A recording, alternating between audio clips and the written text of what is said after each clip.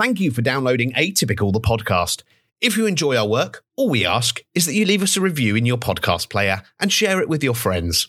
It helps us reach more people, and it's always great to hear from you. Thank you again, and we hope you enjoyed this episode of Atypical the podcast.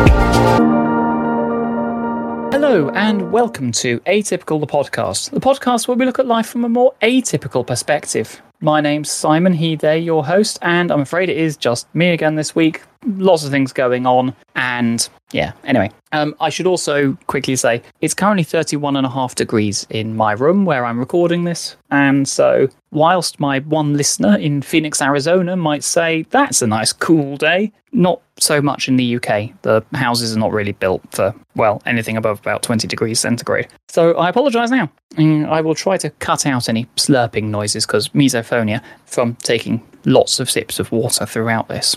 Anyway, so as I've mentioned before on this podcast, I've had some issues in the past with PTSD and just with generalised emotional regulation and autism. And I've had a bit of a difficult time in the last week or so, and that's kind of reminded me of some of this. So as part of my using a podcast as therapy series, yes, Kuro, I can hear you loud and clear. I thought that today I would dive into the quite fascinating world of emotional awareness, that cornerstone of human experience. Because you see, as humans, we have a fairly incredible ability to identify, manage, and react to our emotions. Yet, not everyone does. There is a condition, I suppose, is probably the best term for it, called Alexithymia. And it's basically where emotional awareness gets disrupted. And that's the disruption to your ability to recognise, to process, to describe your own feelings. I'm sure it's something we've all felt at some point, but for some people, this is a constant situation they live with. So, Alexithymia is considered a, well, for want of a better term, personality trait. It remains relatively stable over time. Some people have an innate tendency towards it, and it can arise secondarily due to trauma or neurological disease or injury. For me, it was a robbery. I was robbed, and that kind of triggered it as like a co-occurring condition with the PTSD.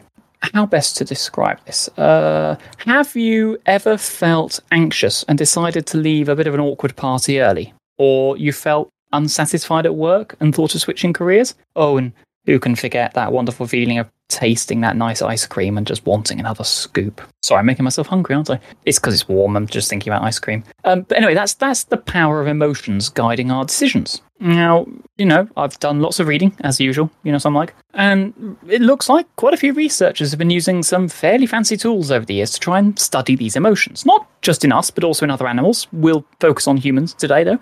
And as you might imagine, where multiple people are involved, there are multiple opinions on how the brain manages emotions. I once asked Dr. Fenella Wrigley what the sort of collective term for a group of doctors was, and her immediate response was an indecision. There you go. It's just one of those things. People like to have different points of view. Anyway, I'm getting off topic again. Told you. Warm weather, brain melting. Go back and listen to our heat episode. That was embarrassing. Anyway, most experts that I've found seem to agree on at least the one thing. Emotions can be simple, like I'm feeling good, I'm feeling bad, but they can also be complex. Like, I'm feeling melancholic because of that rainy evening in Paris.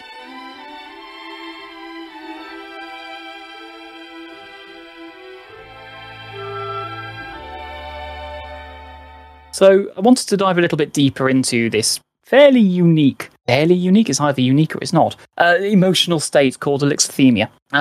Imagine someone who finds it hard to understand or even describe their feelings. That could well be alexithymia. What's curious is that while most of us feel nervousness and can say, I'm nervous, someone with alexithymia might have that sensation without recognizing or being able to name it. So, like I say, there are many different ways to look at alexithymia. I'm going to quickly discuss what looks like the most popular one, called the Toronto model. No jokes about Rob Ford, please.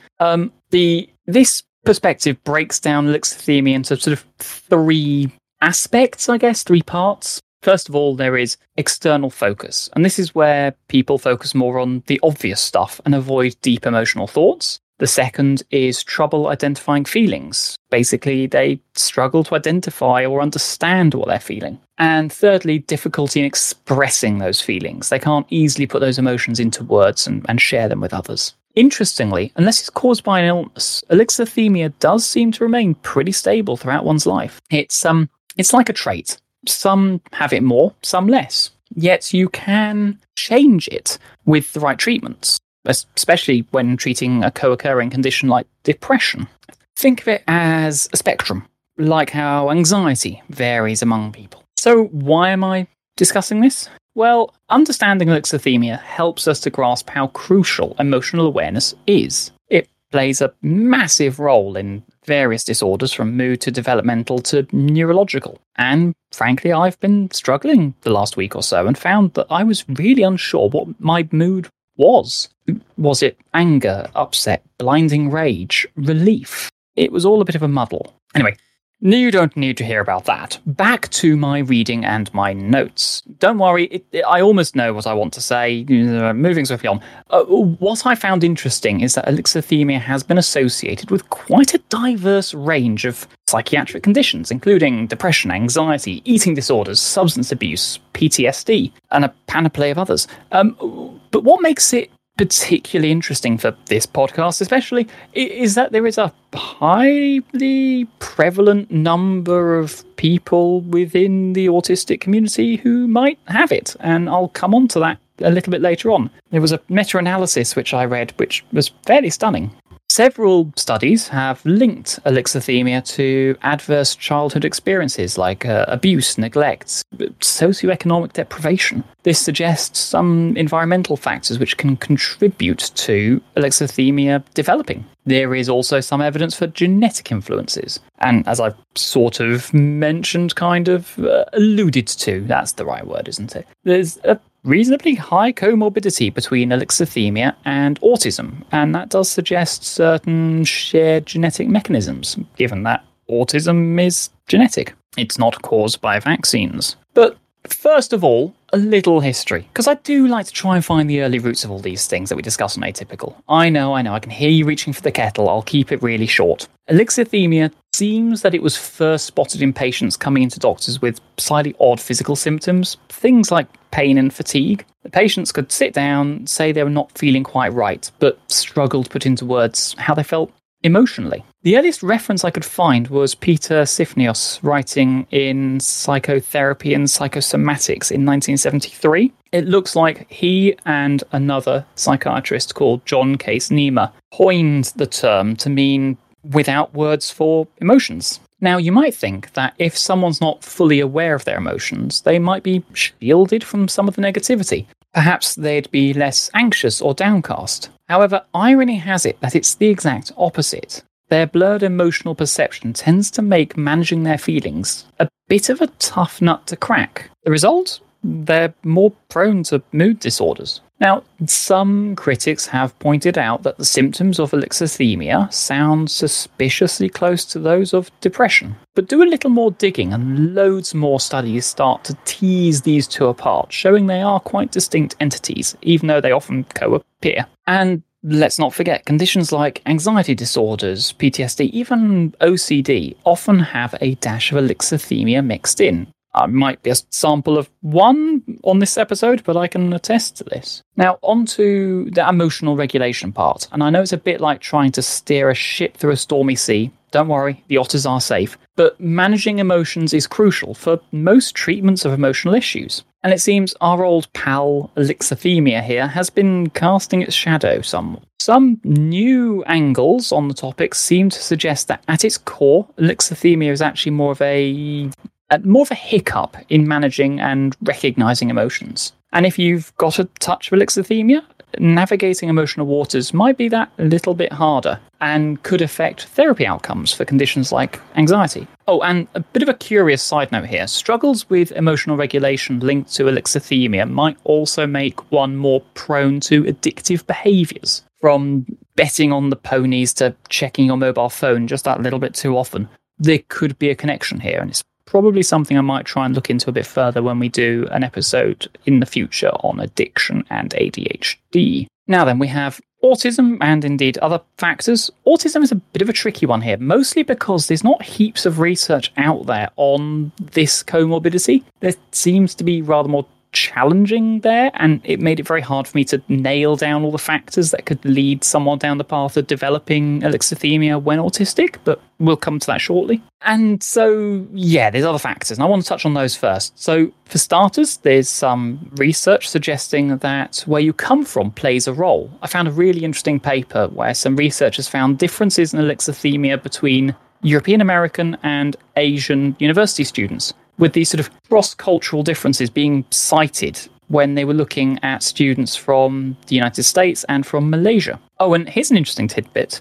If you're from the countryside, you might have a higher chance of experiencing alexithymia than if you're a city dweller. Then there's an entire debate around gender and education. Some studies suggest that men and those with fewer years of formal education are more at risk of developing it. But not everyone's on board with this, and the lack of fuller studies makes it hard to tell who's right, but there are some interesting studies that could go further on this. As we've seen, anxiety and depression do seem to go hand in hand with alexithymia. But while we know a mix of things from your environment to your genes can give rise to these conditions, when it comes to socioeconomic status influencing alexithymia, it's a very different kettle of fish. About the only thing I can find everyone's pretty well agreed on is that a rocky childhood can pave the way for alexithymia in your later years. Hard times during your tender years, for want of a better term, can leave emotional scars that manifest as alexithymia. But here's where things get a little more intriguing, especially for us here on this podcast. Despite the lack of studies, pretty much all that do exist seem to say that alexithymia pops up quite a lot in certain conditions that have a genetic link, like, say, autism. As I said earlier on, or alluded to, it's really interesting. It looks like around half of those with autism, ASD, the term is used interchangeably within these papers, also tick the box for alexithymia, 50%. That's a whopping tenfold increase compared to the rest of the population. And while some reckon that autists might not respond emotionally as like holistic people do, something we've talked about on this podcast before, it's not as straightforward as it seems. I found a really interesting study by Bird and Cook that seems to hint that the emotional challenges in autism may actually be more about the alexithymia than about the autism. Lastly, given the strong genetic ties in autism and seeing alexithymia popping up there quite a bit as well, it doesn't really take Sherlock Holmes to figure out that there might be a genetic angle to alexithymia as well. Some recent studies have even pinpointed potential genes that might be at play. All in all, just like the best of meals, the development of alexithymia is the mix of several ingredients from our environment, from our DNA, etc. Now then, time to break out some neuroscience, and in this I'm slightly indebted to two of our regular listeners and by my sort of behind-the-scenes collaborators who are, actual scientists and have doctorates in this kind of thing. I sent them a couple of the papers, and they've reduced it down to a nice, easy, according to them, for me to explain to you. I get most of it, but come on, let's dive on in. Let's pretend this is an episode of stuff you should know. I'm not sure who I am in that particular one. Let's go with Josh. Sure. So, let's see if I can do their notes justice. Now, within the various papers we reviewed for this episode, we spotted several neuroimaging studies that have identified key brain regions involved in emotional awareness that show dysfunction in alexithymia. These include everyone's favourite prefrontal cortex, the anterior cingulate cortex, insula, and the amygdala. Amygdala? We'll go with amygdala. First up, the prefrontal cortex plays a pretty key role. Specific cortexal, I'm badly reading this, aren't I? Specific prefrontal cortex. They've used all sorts of acronyms here. My goodness me. Let's try this again, shall we? First up, the prefrontal cortex plays a pretty key role. Areas like the ventromedial prefrontal cortex and ventrolateral seem especially important. The ventromedial prefrontal cortex evaluates emotional information coming in from the body and the brain. If this area becomes damaged, it becomes much harder to feel emotions properly. The ventrolateral prefrontal cortex links language and emotional centers. Damage here makes it harder to put feelings into words. What I find particularly interesting is that the prefrontal cortex effectively encodes those decision values, and it helps to play a role in overall emotional regulation. It's also the area of the brain that many people argue is the seat of human consciousness. The anterior cingulate cortex monitors your physical signals from your body and integrates those into emotional feelings. Part of this is the pregenial, and that is active when people focus on their emotions. And damage to this can cause problems like being unable to connect bodily sensations to feelings, which, could have significant problems in intimate situations. The anterior insula receives bodily signals from the heart, from breathing, sort of your visceral states, and it communicates this information to other emotional regions. And so damage to this can lead to a disorder called acquired alexithymia, where people lose the ability to feel emotions. This does seem to suggest that the anterior insula is pretty essential in translating physical sensations into feelings. And last, but by no means least, the amygdala. It's a lovely name, isn't it? This processes emotional stimuli like fearful faces, and it triggers bodily reactions. But damage to the amygdala doesn't seem to prevent normal emotional reactions in daily life. It looks like it provides input, but is not the core of emotional awareness. Deep brain areas like the ventral tegmental area and the nucleus accumbens use dopamine, our old friend from the ADHD episodes. They use dopamine signals to mark reward and motivate behavior. However, damage to these doesn't seem to fully eliminate emotional awareness, although it does seem to alter emotional tone. To put it simply, the prefrontal cortex, the anterior cingulate cortex, and the insula appear to be most central for generating emotional feelings and awareness, while some of these subcortical regions provide supporting inputs that influence the emotional processing. So thank you to my sciencey friends. I hope I didn't butcher that too badly, because neuroscience was never really my area of expertise when I did nursing. Are they awake? Yes, no.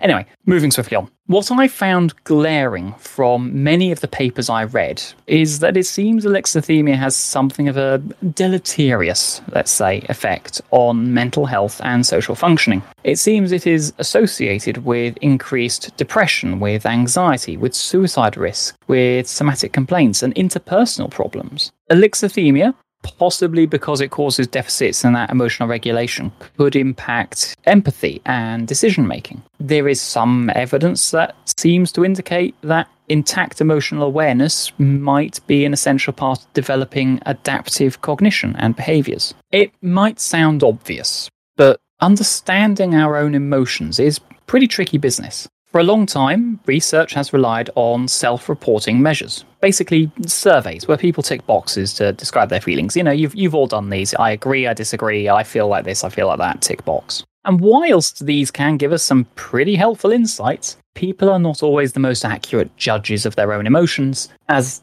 certainly I can attest to myself, and I'm pretty certain everyone listening knows one or two people in their lives who are not necessarily brilliant at judging their own emotions. But sometimes what we say doesn't fully match up with what's going on internally. That's not because we are not being honest with people, but we might genuinely not know how we are feeling or be able to explain it. Researchers have tried to get around this limitation by developing some more objective tests. For example, the Levels of Emotional Awareness scale gives people stories and asks them to infer characters' emotions rather than their own. It's potentially not all that dissimilar, I guess, from the sort of the theory of minds tests some people push for autistics, but when I read through them, they felt different enough to me.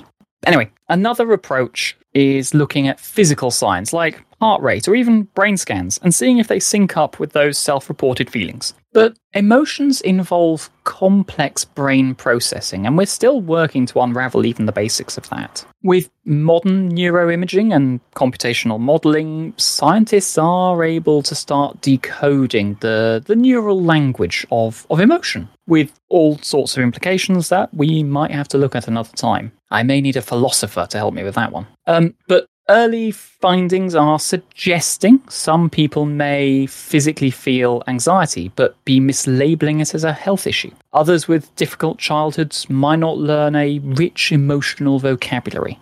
And some might overly focus externally rather than tuning in to their inner feelings. Because, in essence, many researchers are currently working to map these brain circuits, we will probably find out more in the coming years about what helps drive emotional awareness and help us to identify where that process is going wrong. If we could, crack the brain's emotional code, it could enable personalized treatments to help people genuinely understand and manage their feelings, rather than just relying on fallible self-surveys.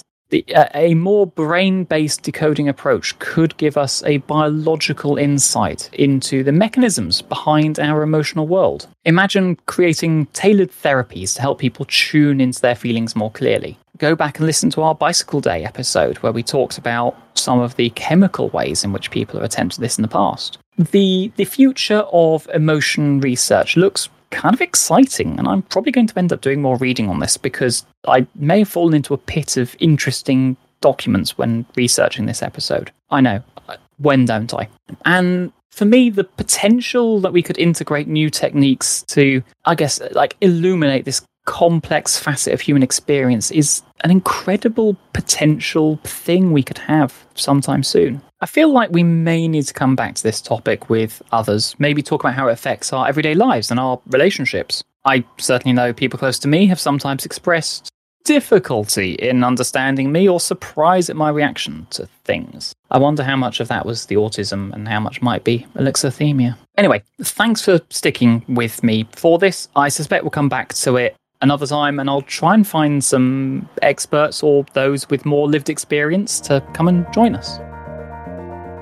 Before I wrap up, I spotted that the Australian government have launched a national autism strategy discussion paper and some guided questionnaires this week, and they are looking for public consultation on it. I don't know how many of my listeners might live down under, but if you do, or you know someone who does, why not go and take a look and help shape this final strategy? I've had a quick look, and it does seem to be focused on greater community awareness about autism, and crucially, something we've often talked about on this podcast, it's looking at timelines and delays in diagnosis, as well as autistic people's access to justice and health services in general. I'll include a link in the show notes, or just use the search engine of your choice and look up Australian Government National Autism Strategy. Get those responses in. Right, I've been talking for long enough now. It's really warm. I'm going to go and have a glass of wine in the garden. Have a great week all, and I will prod some of my co-hosts to try and come back soon, so you're not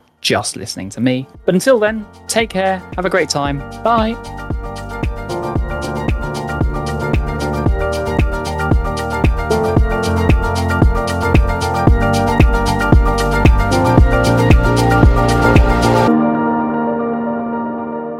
Two very quick things. One, Sally, turn off the podcast. It's over now. And Sam, thank you. And the dish ran away with the spoon.